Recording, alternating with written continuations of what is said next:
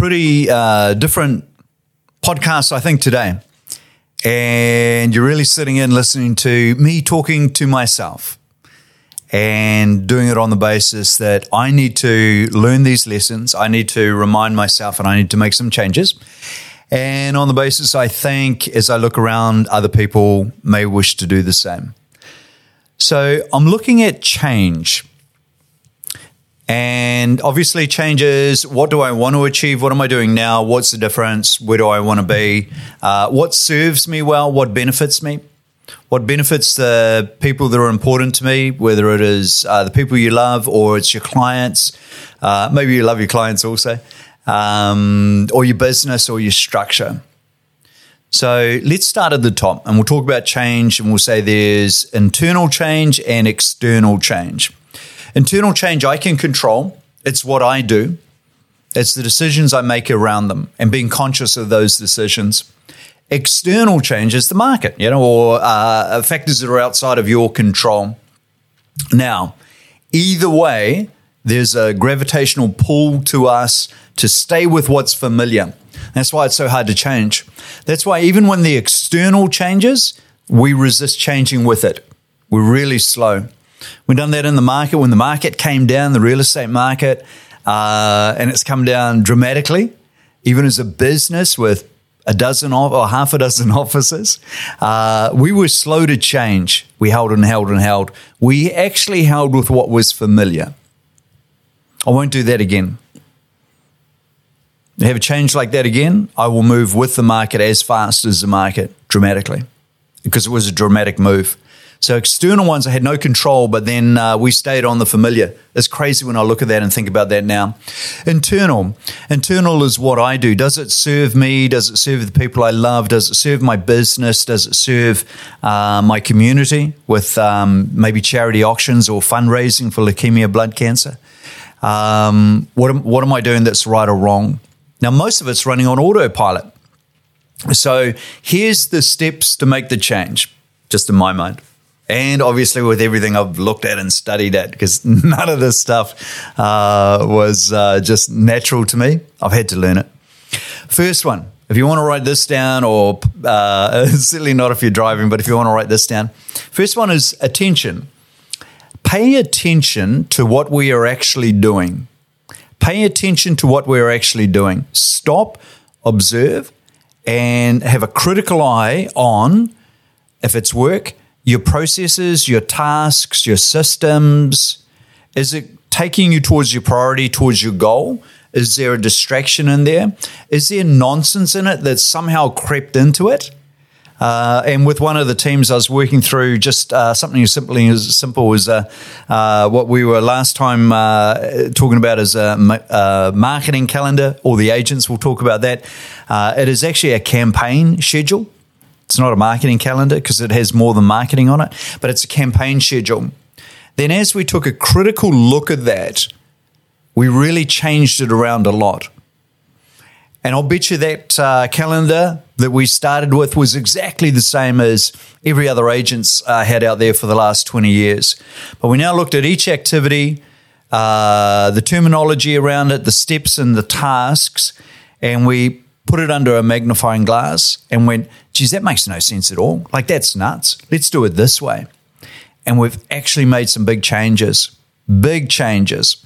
And I think they're going to be create a great efficiency in our sales business with teams that adopt it. And I'm selling now. So I will be adopting it along with my sales partner, Anya. So we will model that and demonstrate that as we go. So first one is you pay attention to what you're doing.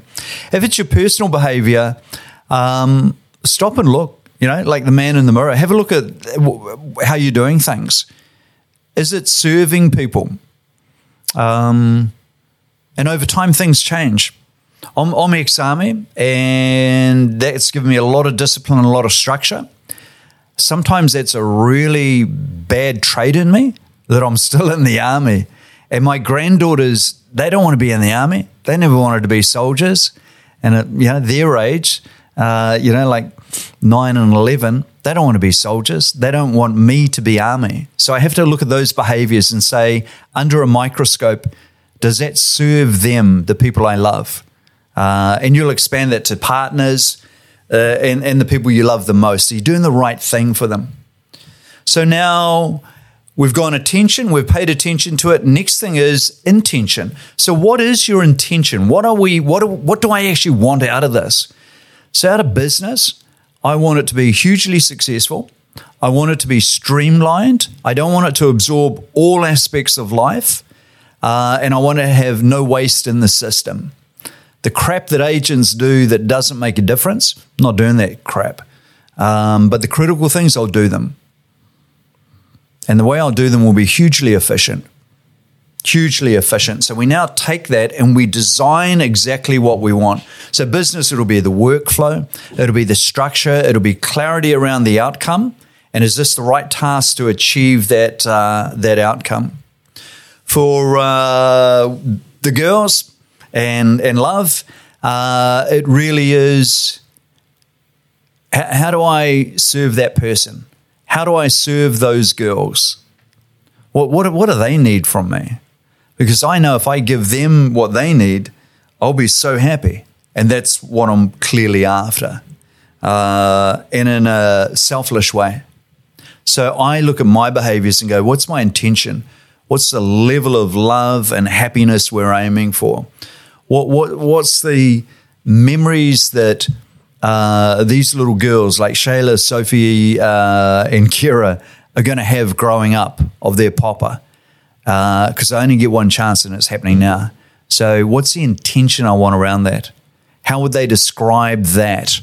And am I doing it the best I can? And what do I need to change immediately? And the girls are over this coming weekend, so I better sort my shit out and get it done pretty quick. So pay attention and then have the intention. Now, then you've got to make the change. And I think making the change is defining that new behavior. If it is at work, it's going to be nice and easy. We're going to map out, you can just write it down. You can map out, here's what we're going to do and here's how it's going to be done. And here's the efficiency and refinement of the task and delivery of the outcome.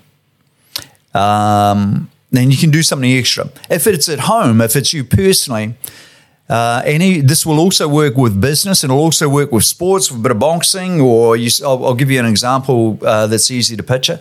So you design in your mind how that will look. I'll design in my mind how my family will look, how that will feel, and how I'll deliver on that. I'll be conscious of that, and then I'll gravitate towards that, not the familiar, not the habits that aren't serving those people I love and myself. So I make that change as I go through. I do it with my business also. I've become more attentive and more conscious of what's the right thing to do, what's the wrong thing to do.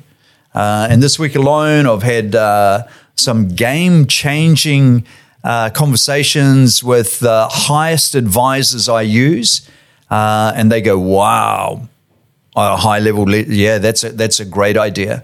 So I can picture where we're going on that, whether it's business or home, and then I'm going to aim in that direction. I need to change my activities, and I need to change them until it becomes a habit. And everybody's probably sitting down saying, how long does it take to form a habit? Normal answer I get from groups when we're training is 21 days. That's actually not technically correct. No studies get done 21 days. It'll be anything from 20 odd days out to about 120 days. It's anything in that range. So for you, it is how many times do you need to repeat the action until it's habitual. So that's it.